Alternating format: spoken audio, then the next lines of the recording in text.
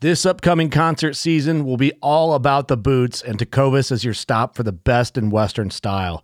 Tecovas has seasonal and limited edition offerings this spring and summer, including men's and women's boots, apparel, hats, bags, and more. All Tecovas boots are made by hand in a time-honored tradition with timeless styles that are always on trend. And Tecovas has first wear comfort with little to no break-in period. It's hard to find this level of comfort paired with this level of style. Stop by your local Tecovas store, have a complimentary drink or two, that's WCB style, and shop new styles. The smell of fresh leather and friendly staff are at your service. Many stores even have leather custom branding to make your boots truly personalized. And with regular live music and events, there's no in-store experience like it. If you can't make it into a store, just visit tecovas.com. That's TECOVAS.com. They offer free shipping on all boots, as well as free returns and exchanges, and ship right to your door. Go to tecovas.com and find your new favorite pair of boots today.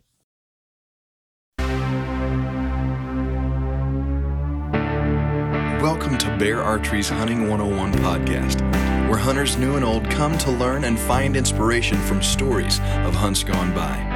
Everyone is welcome to enjoy the outdoor way of life, and there is no better time to start than right now. So let's head into the great outdoors with your host, Dylan Ray.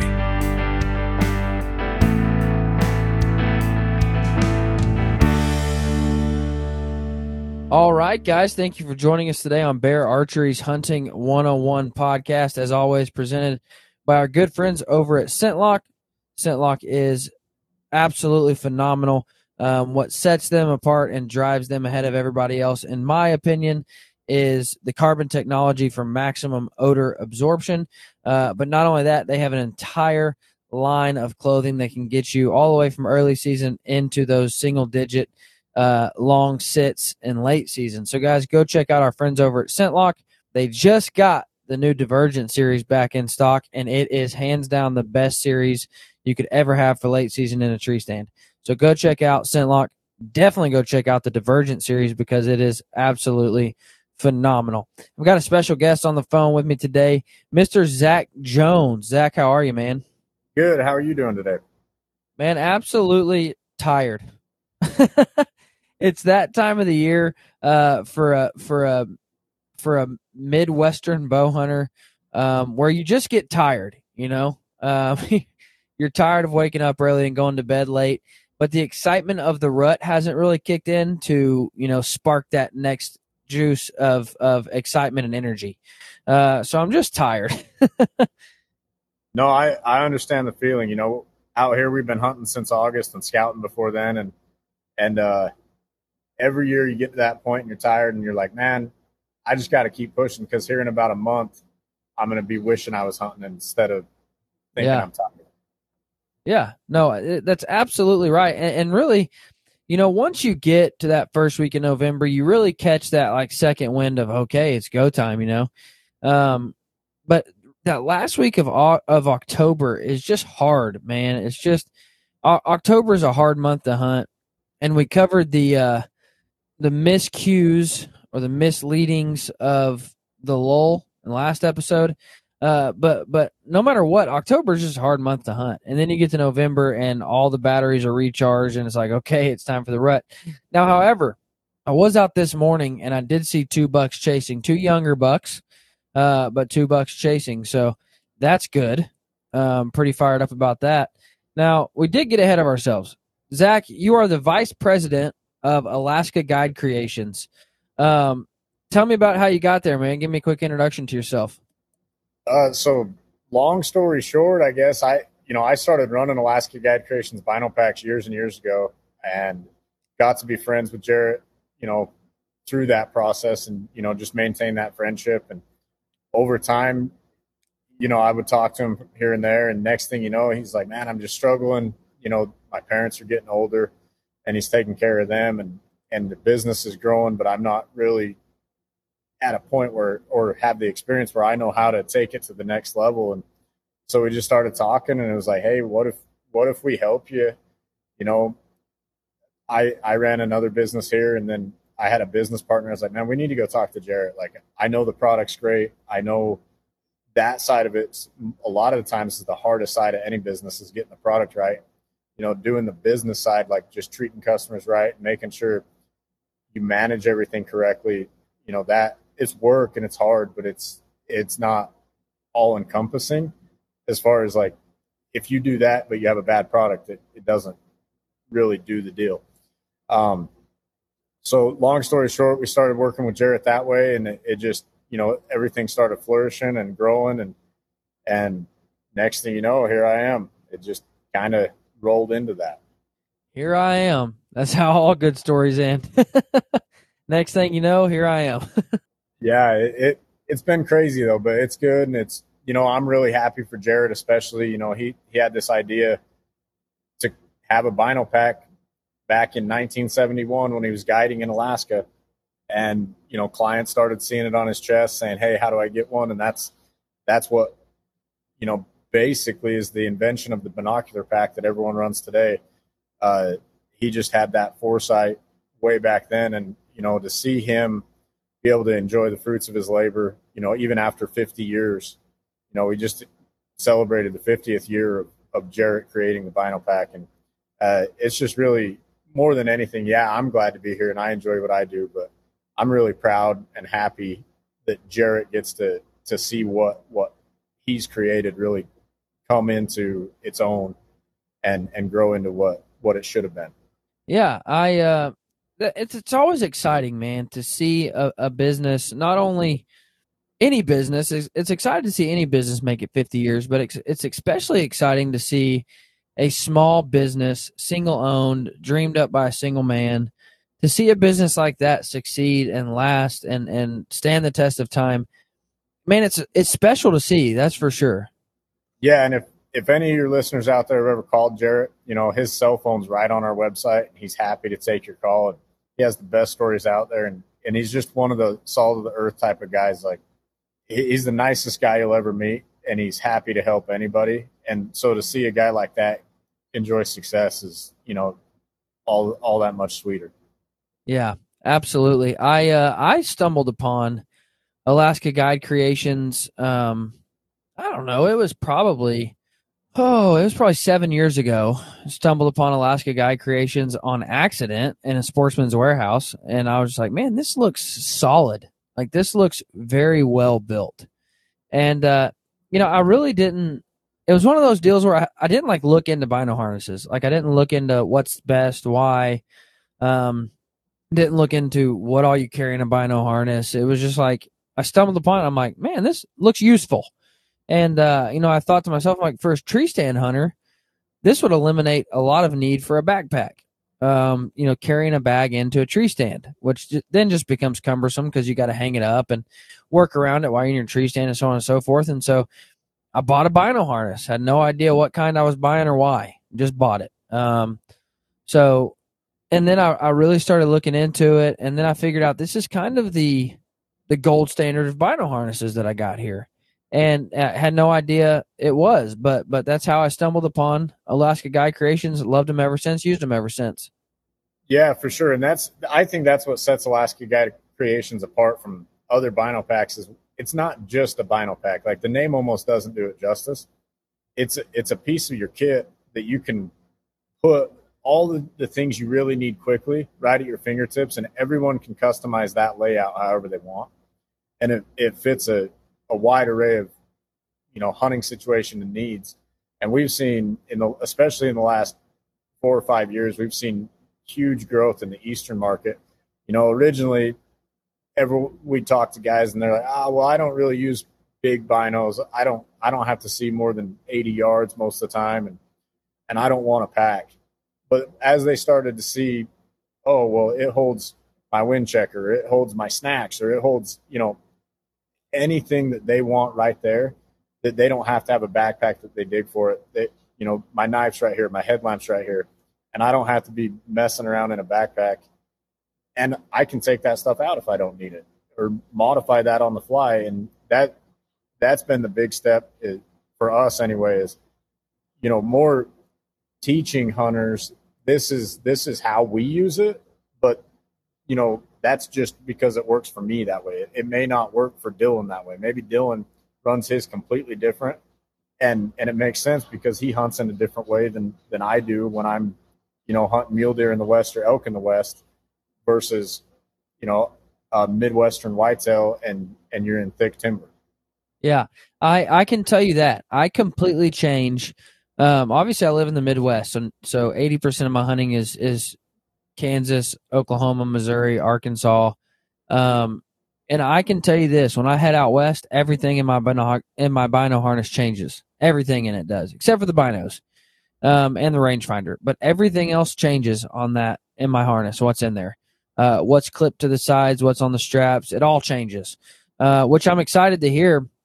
I'm excited to hear kind of how you use your system and what all goes in your bino harness.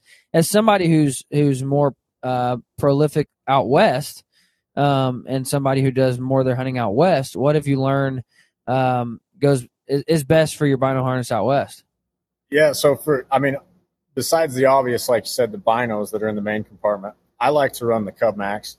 I have my binos in the main compartment, rangefinder in the front. On the left-hand side, I have my elk reeds in their little packet, so I have all three of my elk reeds. And on my right-hand side, I have my wind checker, so I can check it almost constantly, while my bow's still in my left hand. And then in the max pocket, which is any max pocket you hear us refer to is just the basement pocket of any of the packs. In the max pocket, I always have a folding outdoor edge knife and a couple of replacement blades, my headlamp, and a fire starter. And that, to me, that works best. In the back, I guess, in the flat pocket, I have SD cards and an SD card reader when I do check trail cameras, and anything else that you just stuff in there, like, a couple Werther's caramels. They're my go-to snack that I can just get to easy. But besides that, I have everything that I need. Like, if I dump my pack on a stock and it ends up being longer than I expect, which is almost always how it works. If a rainstorm comes in, I need to start a fire, I can. If it gets dark on me, I need to find my way back to my backpack in the dark, I can. Really, my essentials are in there. And then, your bigger stuff like your medical kit and all that can go in your backpack, your kill kit when you do get something down and you're going to have to quarter it up and pack it out. You're going to need your backpack anyway. But everything I really need right away, no matter what, is right there. And I never have to think, oh, do I have my headlamp if I'm going, on a stalk and it's going to run into dusk. That I'm excited now because I've always talked about what's in my bino harness for out west, and I never knew if it made sense. But now you validated it, and now I feel good about myself. I always tell people when I head out west, what's in my bino harness is enough to survive. If I drop my pack or if I, whatever, what's in my bino harness I can survive off of. A fire starter, a flashlight, a knife, if you're in bear country, bear spray on the side maybe. But whatever I need to survive is in my bino harness. And that's how I look at my bino harness. Sure, I want my binoculars and my rangefinder and my wind checker close by, but then everything else is what do I need to survive? So I've got my Garmin InReach clipped to the strap. I've got fire starter. You know what I mean? If I find myself in a predicament, I know with just what's on my chest, I can survive. Yeah, absolutely. And really, no one goes in to any situation thinking, oh, I'm going to end up in a bad spot. But that bad spot would be a heck of a lot worse if you don't have those things. It might not be the most comfortable couple hours or the most comfortable night, but if you have those things, you're probably going to be able to figure it out and at least get your way back. I'll tell you what I do as well, and this goes for whitetails. This goes for Western hunts. This goes for whatever I'm doing. My pack will change. If I'm sitting in a tree stand, I've got obviously a different pack than if I'm running, like my big initial ascent for out west or something. My pack will change, but my bino harness doesn't. So I keep all of my licenses in that back pocket against your chest, whatever that pocket is called. That very back pocket, I keep all of my licenses there. That way I know, if I show up in Oklahoma to hunt, I know I've got my licenses because I've got my bino harness. I know if I head out west, I've got my tags because I've got my bino harness. Whatever it is, I know my licenses are right there because they're on my chest. Oh, yeah, for sure. And when do you ever go hunting without your binos? Like, you're going to have it every single time you go and not have to be worried about it. You know, did I leave it in the wallet? Did I leave it on the counter? Did my wife move it? Any of those things. Yeah. Did my kid chew it up? You know? No, man, I'll tell you, my world changed. And you know, I know this is late on the gun. I'm not going to change anybody's mind at this point in the game, I don't think. But if you're listening, my life changed carrying binos into the deer woods. And because I was one of those guys, I'm like, I don't need binoculars. You know, I grew up in Arkansas, hunting in the Ozarks, where, you know, your visibility is limited, very limited. Your 40 to 80 yards is all you're going to see. And so I was one of those guys that grew up with the idea, I don't need binoculars in the deer woods. Binoculars are for out west locating animals, or you know, in your pickup when you're driving by a field, you can pull them out and look. That was my idea of binoculars. But binoculars have changed the way that I hunt, even whitetails. This morning, for instance, perfect example. This morning, I saw a deer about 400 yards, 500 yards away. And I pull up my binos and I look, and I'm like, oh, that's a nice buck. And he wasn't going to come anywhere near me. He was 500 yards away, and he was working a scrape line. And I was like, oh, that's a nice buck. And so I was hunting with a buddy, and when we walked out, I'm like, hey, dude, listen, I saw a nice buck over here.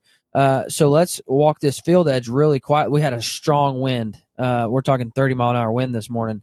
So I'm like, we can walk this field edge, and if he's bedded just inside that, we can get up there and get a shot, because it's such a heavy wind in our favor. And we didn't. We never saw him again. But had I not had those binoculars, that situation would have never played out the way it did. You know, I would have just said, oh, yeah, I saw a deer way out there, you know, but he was too far away. But with binoculars, I could pull him up and say, oh, that's a nice buck, dude. That's the 14 you've been telling me about. And you know, we had a chance to make a move on him if the opportunity presented himself. And so binoculars have really changed the way I even whitetail hunt. And so I would encourage you, if you're one of those guys that's fallen into the idea of, I don't need binoculars in the whitetail woods, it can absolutely be life-changing. It really can. But not only that, I mean, it's a great way to pass time. I look through binoculars at everything, birds and squirrels. It's crazy how big a squirrel looks when you look through your 44s. But no, it's just it's a time-passing fun, but also you can see deer that used to, you go home and say, oh, I saw a deer way off. And now you know exactly what you saw. Oh, yeah. And I'm probably a little more, I'm an oddball. Like, my background's engineering, but anytime we can gather more information, we're going to be better. Like, we can learn from it. And that's all your optics really do for you. You gather information. You saw that deer. If you never had your binos, you certainly can hunt without them. There's no doubt. But if you could hunt with them and gather more information, you know, potentially you're going to know next year, maybe I should put a stand up on that scrape line. And the more you do that, you're just going to tip the odds a little bit more in your favor. Like, we're never going to have the true advantage, but the more I know, the better off I am out there. A better chance I'm going to having success, whether it's, you know, whitetails or out west with muleys or anything you want to hunt in between. Yeah. Speaking of optics, let me give a quick shout out to my friends over at Koa Optics.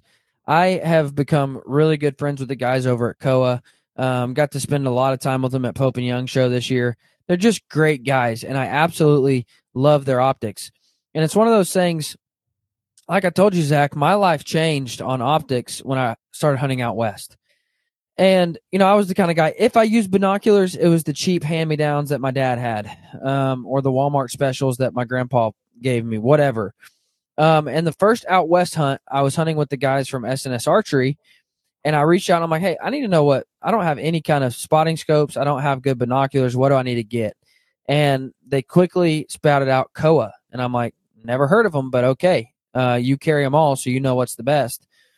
And so I started off with Koa Optics, and I've fallen in love. Since then, I've got to do a lot of testing, putting their spotting scopes up against everybody else, and their spotting scopes perform flawlessly. Best glass I've ever used. And the same is true for their binoculars, which they have some stuff coming down the pipeline that I'm really excited about. So, guys, go check out Koa Optics, because it is some incredible Japanese-made glass. So for the whitetail woods, I look at my binocular harness completely different. I've got my binos, I've got my rangefinder, I've got my cell phone in the top, like the little slide on the top, so I keep my cell phone in the woods. I've got chapstick because I don't hunt without it.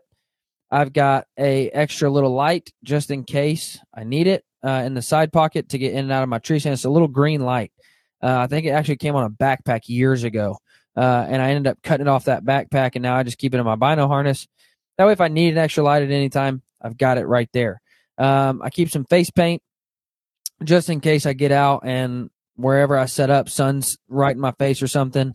I can throw some black face paint on. And that's about it for the whitetail woods. I keep it pretty simple, but I keep everything. Oh, wind checker, of course.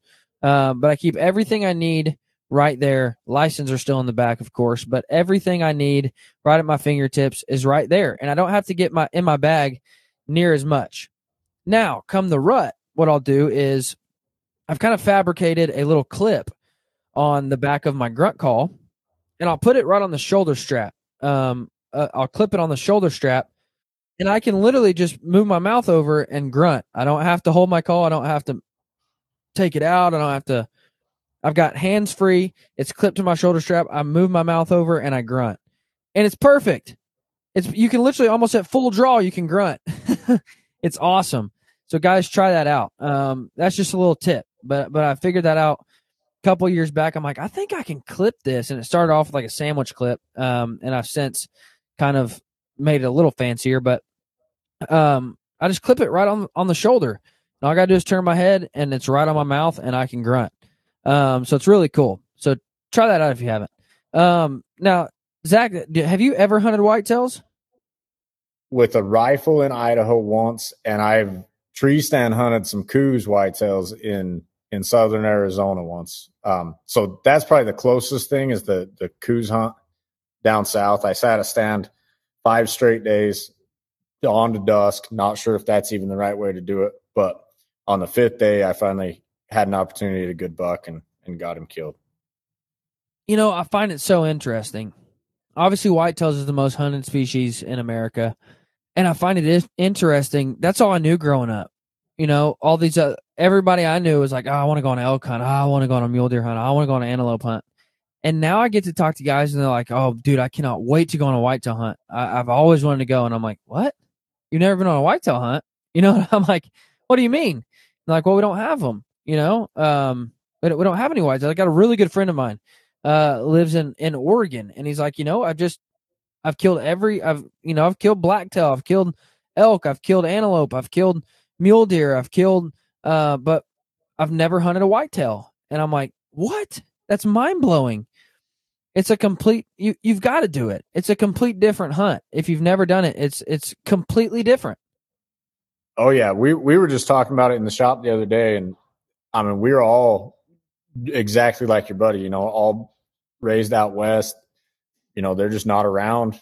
You know, you get a deer tag, you just call it a deer tag, but it's a mule deer tag. We just don't have them, and you know, it's kind of, I'm sure it's real similar. You know, a guy in the West trying to figure out how to go and manage the system to get a tag and do it the right way in the East. It's like night and day. It's a whole new world, and I'm sure an Eastern guy coming out West for the first time feels the same way. You know, you pull up maps and land ownerships, and you're like, man, there is no public land out there. Not a lot of public land anyway. And then thinking, oh, I'm going to have to get out there and set up a tree stand somewhere, figure out where even a good spot to set a stand is. And it's almost overwhelming. You're like, maybe I should just stick to the West. I'll do a little better that way. But we would love to. And I think, you know, everyone argues, you know, what's better, what's smarter, what's harder. And I think every animal has their own styles that you hunt them. And it's tough that way to say what's harder or easier. I think to kill a mature animal of any species is difficult, and especially with a bow in your hand. Yeah, it is. And that's what it's crazy to me, man, because, you know, my first out West trip was overwhelming. Not only the hunt, but the gear. I'm like, I got to buy a tent. I got to buy a sleeping bag. I got to buy trekking poles. I got to up my boot game. I got to do all these different things. And it was overwhelming. And then you get on the hunt, and you're like, well, crap, the tent I bought sucks. The sleeping bag I bought sucks. I'll tell you what I learned the quickest. And if you're going to go out west for your first time, you can skip on a lot of things. You can have a mediocre backpack. You can get by with a crappy tent, but do not neglect your feet. Do not neglect your feet. The first hunt I went on, I was using some, and I'm not going to name brand, although it's a huge brand and everybody would know it. I ran to Cabela's. I grabbed the cheapest on sale pair of boots I could, and I ran to the West. Now, again, I bought a big name brand, so I thought they've got to be good. And I really didn't know how much of a problem hot spots and blisters were until I experienced good boots. Like, I just thought, this is hunting out west. Like, this sucks. I just thought, this is what it's like. Well, I got back home and I stumbled upon Schnee's, and I was like, I got to try these. And leaps and bounds better in every aspect of life. And again, it was like I had no idea how used to I was of blisters and hot spots. So no matter what, you can skip a lot of things. You can go without trekking poles, but get a good pair of boots if you're headed out west. Oh, I agree completely. Like, if your feet are miserable, you're miserable. If your feet are comfortable, you're going to stay longer. And if you can stay longer, you have a better chance of running into one. Absolutely. And so I learned pretty quickly. If you're looking to go out west next year, and this is your first go around, I'll tell you my experience. My experience was, first, upgrade your boots. Second, upgrade your pack. Because my back hurt, my shoulders hurt, my hips hurt, and then I upgraded my pack and my boots, and life-changing, really life-changing. Oh yeah. And again, it comes back to comfort. Like, if you're in pain or you're miserable and you don't have stuff that fits right and you're not comfortable, or like your sleeping bag, you're not comfortable, you don't sleep, then you're not comfortable at all the next day. And you're just not, you're not going to be as effective, and you're not going to want to stay as long. And it just changes the whole trip, the mood of the trip, how you're feeling, and the entire experience kind of hinges on if you're comfortable. And I don't mean you need to be like comfortable, like cozied up next to a fireplace comfortable, but not miserable. Like, part of it is embracing this is tough. It hurts to go up this mountain every single day. But if you're not in complete misery, you're going to be able to push through it and get through that physically and mentally a lot better. Yeah. And like, one thing I noticed, and this might sound cheesy, but one thing I noticed is after my feet haven't been hurting all day, after my back isn't sore and my shoulders feel like I've been doing a shoulder shrug all day, after a good day of hunting, you get a lot better sleep, which makes your next day of hunting better. But when you have to suck down Tylenol PM just to go to bed, you're not going to have a great day hunting the next day. No, for sure. There's so much that goes into it. It's like anything. There's 1,000 more variables than you think of on the surface. But being well rested, it doesn't matter if you're going to take a test or if you're, showing up to work or you're going to go work out, playing a big game, any of those things. If you're well rested and you're not in pain, you're going to do a heck of a lot better than if you are. Yeah. Yeah. Now, what would you say your favorite game to chase is out west? Mule deer's my thing. There's just something about a mule deer and the country they live in and how they can be sneaky smart on you. I really feel like you just made the title to a song. There's just something about mule deer. We need to write that song. Well, I'm obsessed with them, so that's probably why. What was the first draw to them? I mean, what drew you to them?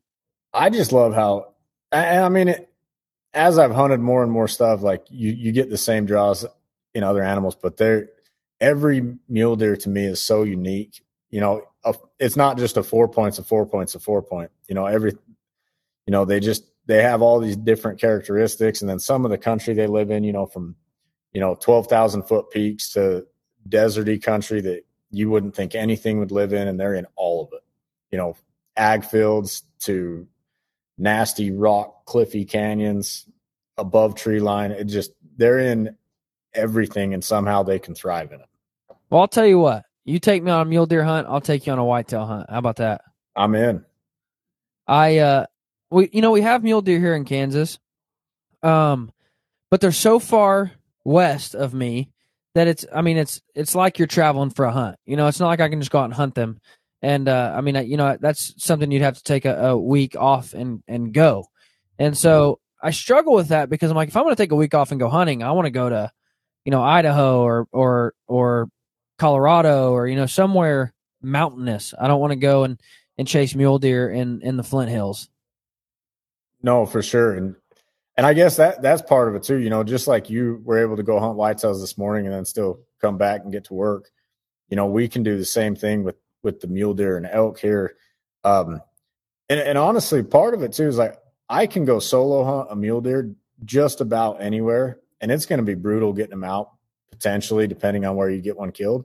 But you can just do it alone, and you can do an elk alone too. Like we've done it, but I don't know if you've ever been on a dead elk. They are gigantic. Like they're physically just massive animals.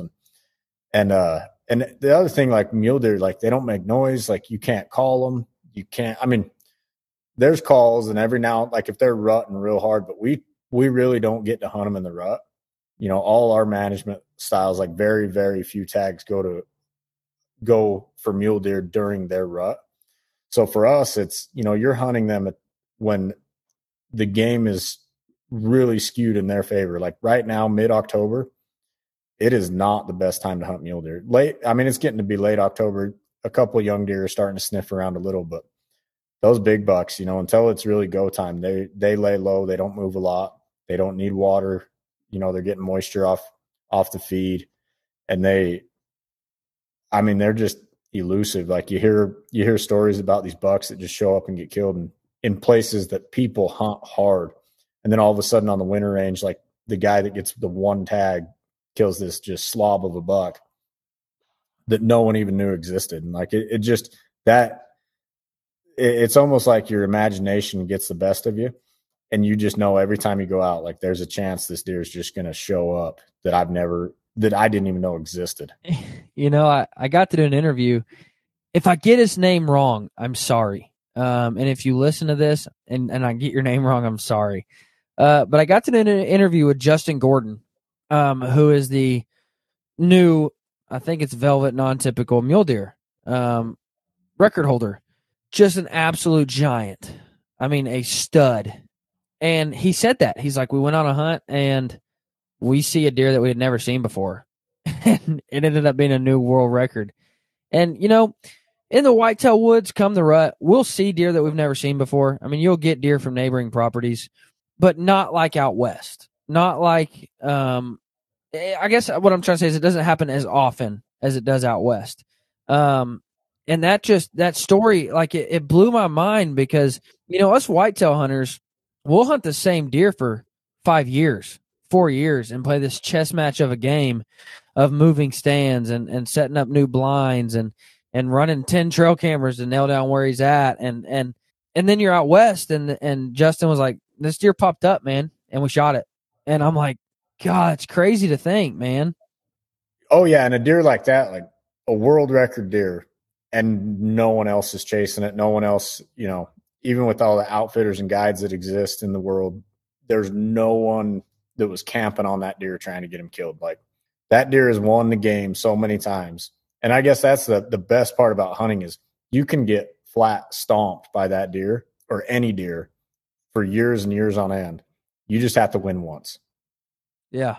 Yeah. You're absolutely right, man. And I'm trying to look back and see, I'm trying to make sure that I know, because a couple people said biggest mule deer ever, holds the record for any mule deer, but I believe Pope and Young recognized it as velvet non-typical record.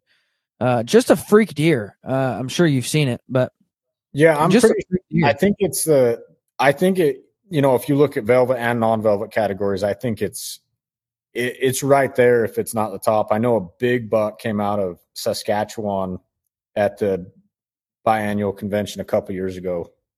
But I want to say that deer was like well over 3. I'm trying to see as quick as I can. Now I will say this though, 348 and 5/8. That's the Gordon buck.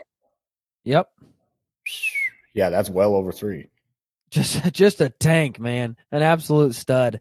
Speaking of hunting out west, speaking of getting animals and packing animals out, I stumbled upon, and you're probably more familiar with them than I am, at Mountain Archery Fest this last year, I stumbled upon Baku e-bikes. And man, I was trying to work. My boss was trying to get me to work, and I was just at the tent riding Baku bikes.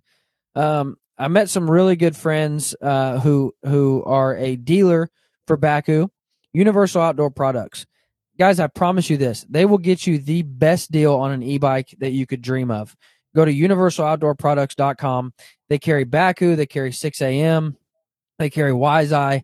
A lot of fantastic products, and I can promise you my friend Thomas over there will hook you up on a deal on a Baku that you cannot beat.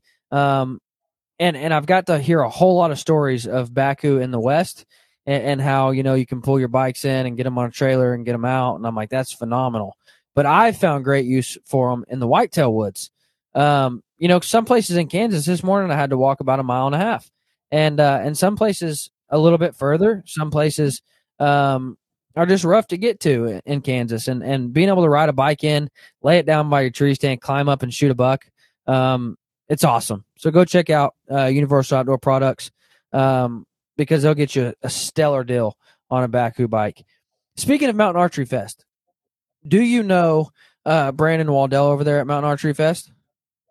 I don't think I do. I may have met him, but potentially at the Western Hunting Expo, but I don't know him personally real well. You need to, because he's a phenomenal guy, and he's a huge supporter of Alaskan Guy Creations. Perfect.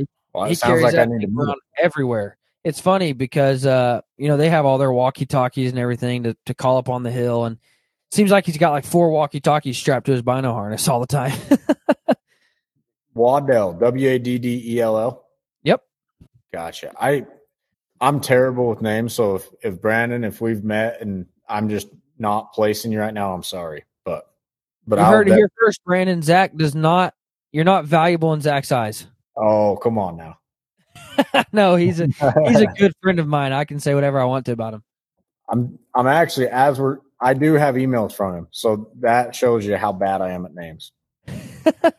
So there you go, Brandon. I apologize. I'm gonna have to make it up to you. Might have to get you one of the new Ravis packs. Walk me through that, man. Sales pitch me. 30-second elevator pitch, because that pack looks sweet.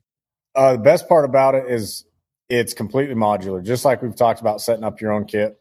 In this pack, you still have all those same options. It's just you get to pick where the pockets go. If you want your rangefinder on the side, if you want it on front, if you want a pistol on the bottom or on the front, pockets. If you want them there, you don't want them there. Forward opening lid, new streamlined Gen L harness with the brand new Pro tethers. Just ultra comfortable, and you can customize the kit just like you're talking whitetail woods to the Western hunt.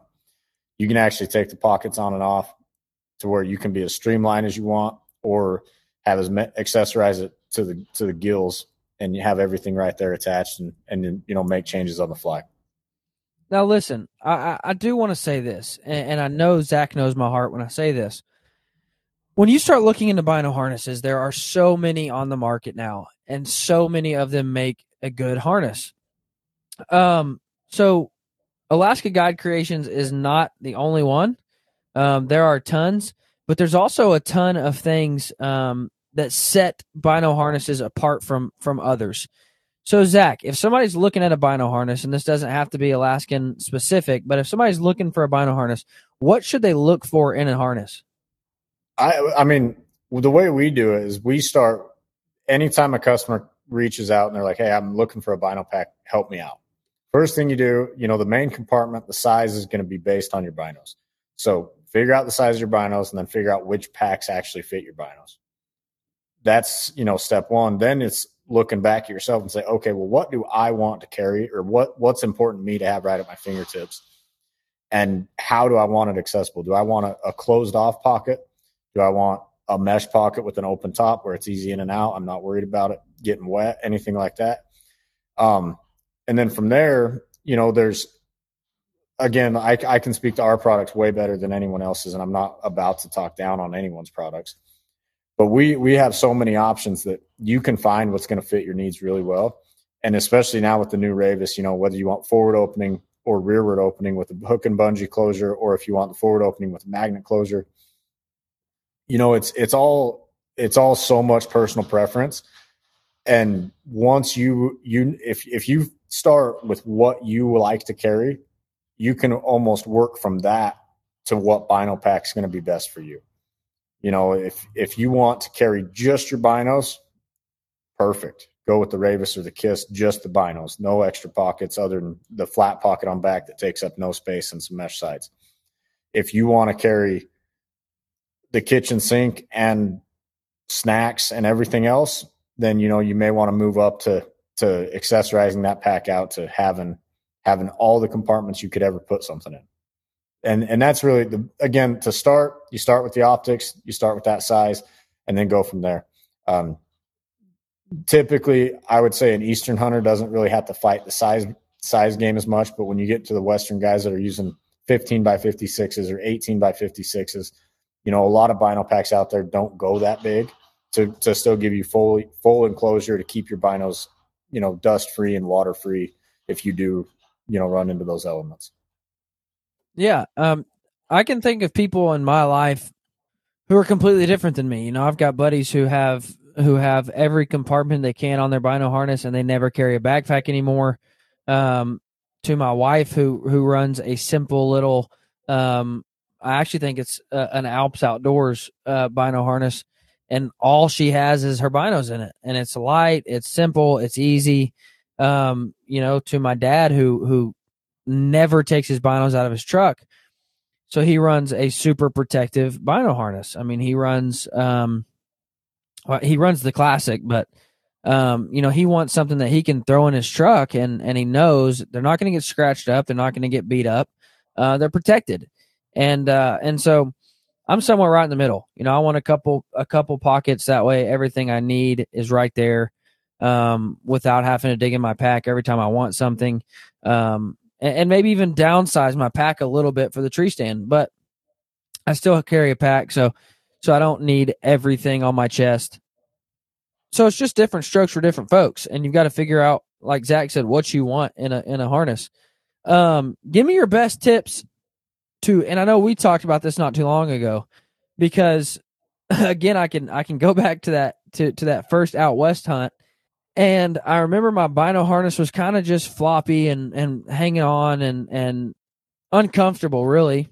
And at that time, I was carrying bigger binoculars, and I was running the classic, and it just didn't fit real well. And then I had a guy come, the guy from S&S, Rob, he came by and he just said, "Dude, we got to suck this thing up." And he adjusted some things. And I'm like, wow, that feels so much better. That fits a whole lot better. So run me through some tips and tricks for fitting a bino harness. Yeah. So it's kind of interesting. Like, again, my engineering background, like your bino harness is going to rotate because there's only weight on the front, right? So there's always force on the front that's pulling down on the front straps to come over your shoulders. And everyone wants to just suck those up as high as they can right off the bat, which that's fine. Like, if you get it to the level you want on your chest, like I like to run the top of my pack right about the bottom of my sternum nipple line. But if you did that and you didn't have the side strap snug, it's going to rotate forward until something puts tension in the opposing direction. And typically that would end up being the back of the harness on your neck. And it's going to cause tension in the tops of your shoulders, through your traps, like you're doing shrugs all day, like you said. So once you get that adjustment made, you want those side straps like to be snug. They don't have to be so tight that it's sucking the air out of you, but you want it snug, because at that point, when you engage the side straps and they have the vertical component to their tension, that's what's going to keep that harness from sliding downward on you, even though, right off the bat, when you look at it, that doesn't make sense.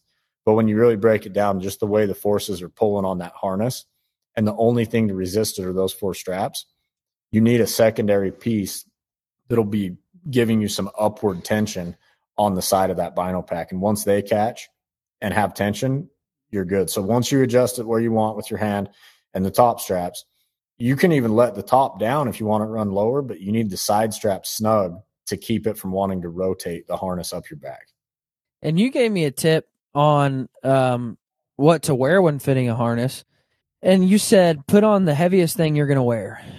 So for me right now, that's the Divergent series from ScentLock. So I threw that on.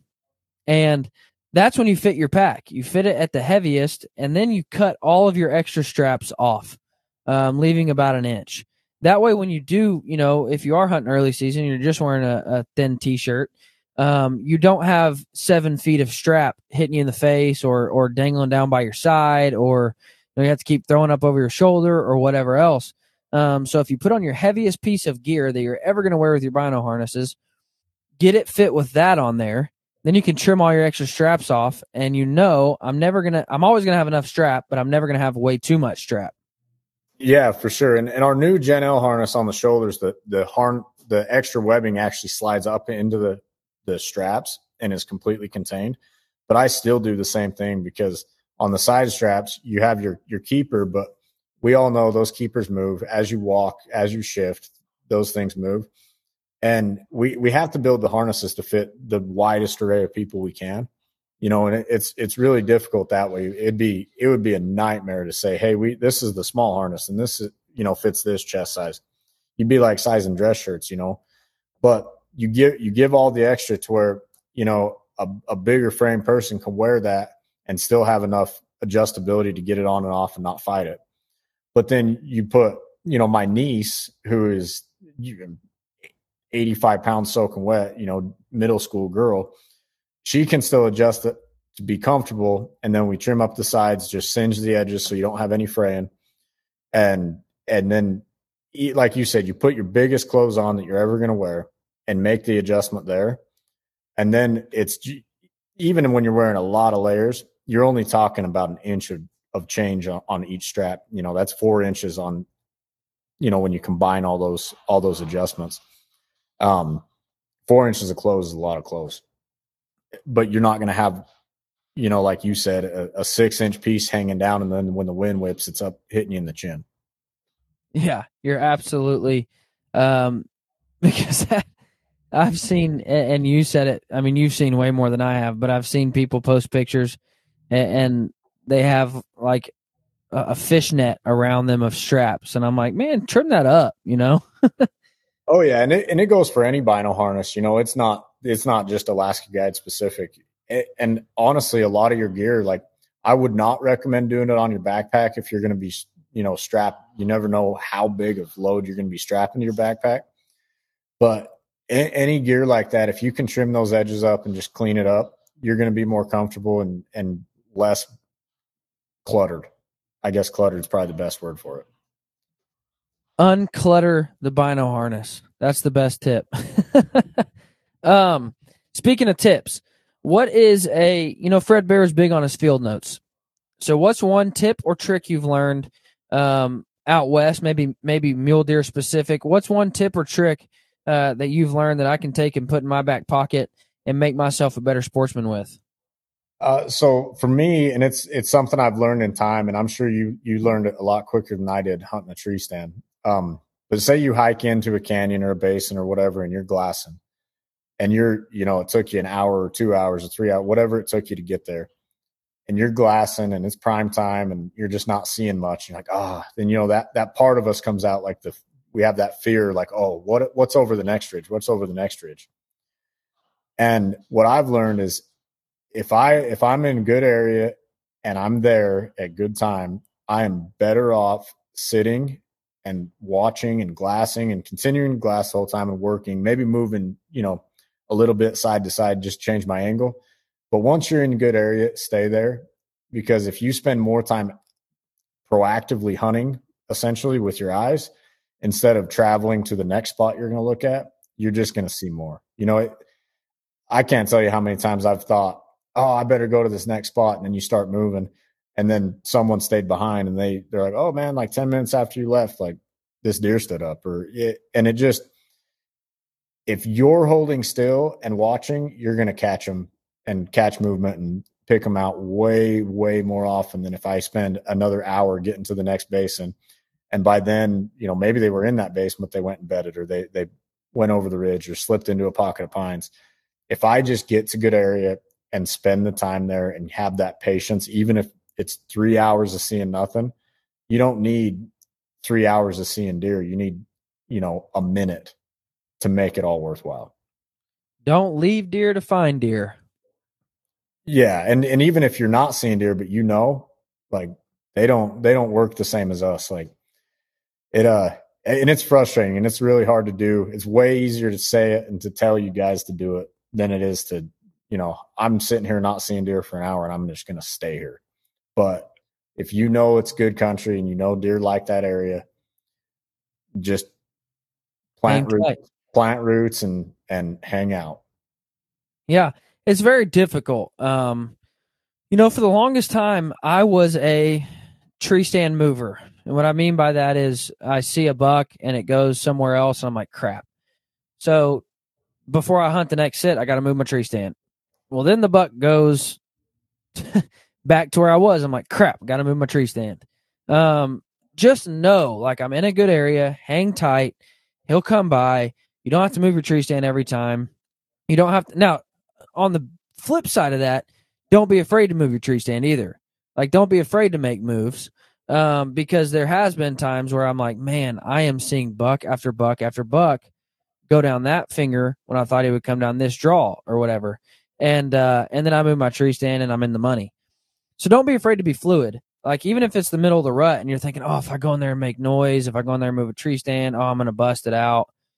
Don't be afraid to be fluid. But on Zach's point, there comes a time where you have to realize, like, I'm in a good spot. Just hang tight, be still, be quiet. They will come.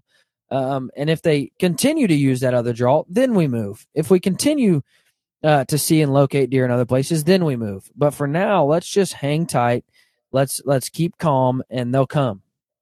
Oh yeah, and it sounds like a catch-22, and like it sounds like, well, you're saying both things. Like, how can it be right? But you'll get a feel for it, and we'll make mistakes, and that's part of it. Like, if every single time we went out hunting, we were successful in harvesting or killing or whatever, that's really not why it's fun. It's fun because it is a challenge and it's a game to a point, and I don't know, it's why we all love it. Like, if every single time you went out, you thumped the next biggest deer you've ever killed, like, it would get old in a hurry. My dad, I remember one time being frustrated in the middle of season. And my dad said, well, how fun would hunting be if you killed something every time you went out? And I'm like, well, it sounds pretty stinking fun, And my dad, being the guy that he is, kind of slowed me down. He said, really? That'd be fun, huh? He said, so you're telling me September 15th, when it opens, you only get one buck here in Kansas. When it opens, you go out and shoot your buck, you're done for the rest of the year. How fun is that? And I'm like, well, yeah, what? But, and he's like, exactly, we hunt because we enjoy the hunt. We enjoy the pursuit, not because we enjoy the kill. Now, obviously we enjoy the kill, but we hunt because it's a chess match. Like, it pushes us, it teaches us, it drives us further than we thought we could go. And we learn, and the more time spent in the woods, the more you learn. And, I was talking with Chuck Adams, the other day on a topic, and he said, we got to the point where, he was talking about starting with a rifle. And he said, it was just over too quick. Like, I wanted to spend more time in the woods. So I went to a bow. That way, when I see a deer at 100 yards, the hunt has just begun. And that really brought it into perspective. We as bow hunters, we take that next challenge because we enjoy more time in the woods. We enjoy hunting more. We enjoy the pursuit. Sure, we could pick up a rifle and shoot them at 150, 250, 350 yards. But with a rifle, it's just over a bit too quick. And when you pick up a bow, you're really taking that next step and that next challenge. And, I just enjoy my time in the woods. And so whether it takes me a month or 2 months, at least I'm out in the woods hunting.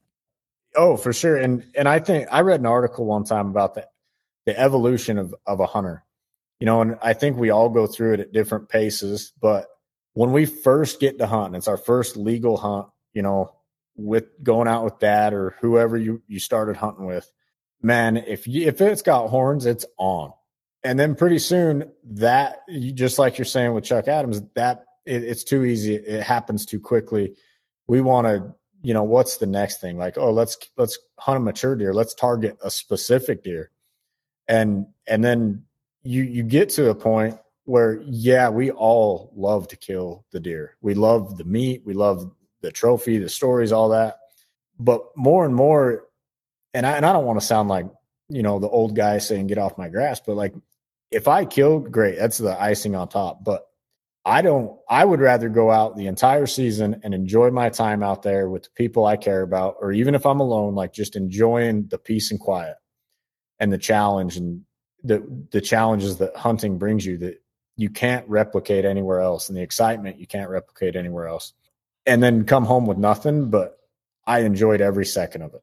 Then going out and just, well, I have a deer tag, I'm going to shoot the first deer I see, and being done with it. Like that just for me, and it's different for every single person, but for me, that's what matters the most. Like, yeah, I want to come home with a big deer and be able to put them on the wall and have those memories that I can glance up at that deer and they all come rushing back. But at the end of the day, that's not what's most important to me. And I really think to most people, it's not. Like when you're 90 years old laying on your deathbed, you're not going to say, that deer I killed back in 52, you're going to be like, man, we spent a lot of good time with good people that I care about. And that's the things you're going to remember. My favorite trophy to this day was a doe. I shot that deer. It was a while back. It was probably, I think I was shooting the Bear Motive, which was probably like 2014, if I'm wrong. Sorry. You bear guys that know every bow made from back to the 60s. I'm sorry. Somewhere in that time frame. And it was somewhere with that bow. But 2014, I was on my grandparents' place there in Arkansas, and I shot a doe. It was Thanksgiving night. I shot a doe. And I remember, my grandfather's gone now, and I remember driving up to the house, my grandfather coming out, my grandmother coming out, and like looking at the deer I just harvested off of their property. And that moment means more to me than any buck I've ever shot, than any, bear I've ever shot, than any hog I've ever shot, or any quote unquote trophy that somebody would classify as a trophy. That moment meant more to me in hunting than anything else. Oh yeah. And I like to hear that from people. Like, I don't know. And maybe it makes us the oddballs or the guys that are on a different path than the rest of the world. But to me, it just, those are the things. Like I look, my dad's not nearly as mobile as he used to be. We don't get to hunt the way we used to hunt. But when I get to spend time with him and hang out, and, there's a part of you that's like, man, I'd really like to go hike that canyon, but, we're going to sit on this point and glass and just more or less BS and know the chances of us killing one is not good. I'm good with it because there's going to come a day when I can't do that with him. And I'm not going to regret doing that day. And, I've killed a lot of stuff all alone, and they're not even close to the top of the list as far as my favorite animals, my favorite hunts, anything, even though they're some of the biggest. My wife will never be the first person I call when I shoot a deer. It's always my dad. Always my dad. And here's why. I shot a deer earlier this year in Missouri with my recurve. First deer of the recurve. I was super proud. I called my dad, and he's all fired up, and he's like, "I'll FaceTime you." I'm like, "Dude, I'm not even out the blind yet. Chill out." And he's like, "Well, when you walk up, FaceTime me. I need to see, man. I want to see it. Like, FaceTime me." He's like, "How far was the shot? Did it get a pass through? Did you hear a crash?" I mean, all this stuff. I call my wife, and she says, "That mean you get to come home now?" And I'm like, "You serious?" So it's always my dad, and for those very reasons, not only because of his excitement level, but who knows how many more memories we get like that? Who knows? And that's why hunting in Arkansas is one of my favorite memories every year. It's like one of the trips I look forward to every year. And people are like, "You're leaving Kansas to go hunt Arkansas?" And I'm like, "Doesn't matter with my dad. Like, I might shoot a deer that weighs 100 pounds, but I could care less. Like, it's with my dad, Oh yeah, for sure. I'm with you 100%. Well, guys, Zach, I appreciate you coming on, man. I appreciate you making me sentimental about my father. Um, I appreciate your thought process on that. Maybe somebody will listen to this who thinks that hunters are just out there as bloodthirsty animals looking to kill anything in sight, and that's absolutely not the case. So, and if more hunters would cast that vision and share those thoughts, it might change a lot of people's minds. So I appreciate your mindset and your openness to that way of hunting. Yeah. Yeah, for sure. I appreciate you having me, and it's glad to know I'm not the only one that feels that way and thinks that way. It's all part of it, and it's all what makes it special, and why we're all basically consumed by it all year long. Basically, the word basically was in quotation. Yeah, you don't want to admit you're addicted to something. Yeah, right. That's the first process in the healing process, right? Before we go, I do need to give a quick thank you to our friends over at Season Report. Season Report is an online platform. You can go to seasonreport.com. It's one of the easiest ways, one of the best ways you'll ever spend $10. I've spent $10 on a whole lot of stupid stuff. But Season Report is a platform in which you can save the counties that you hunt in, and it's all on one platform. You can look at state regulations, bag limits. You can look at season dates. You can look at when dates overlap. So for me, the biggest is going county to county or state to state and not knowing, is rifle season open? Do I need to be wearing orange? I can click that open, and it's all saved right there. I don't have to go to different state agency websites and get through that clunky mess. I can open Season Report and see all of the dates, all of the bag limits, all the rules and regulations right there on one platform. Go to seasonreport.com. You can test it out for free. You can use code BEAR101 to make that just $10 a year. Best $10 I've ever spent, I can tell you that. So go check out Season Report. Zach, thank you so much for coming on, man. I appreciate your time. Guys, thank you for listening. Good luck this fall. I've gotten a couple of success photos sent in to me. So if you are successful this fall, make sure and send those in to me. You can send them to me on my email, thehunting101podcast@gmail.com. You can also send them to me over on Instagram at average_sportsman. I love seeing those. I love hearing your success stories, and I like to celebrate in those with you. So make sure to send those over to me. Zach, thank you so much for coming on. Guys, good luck this fall, and have a great season.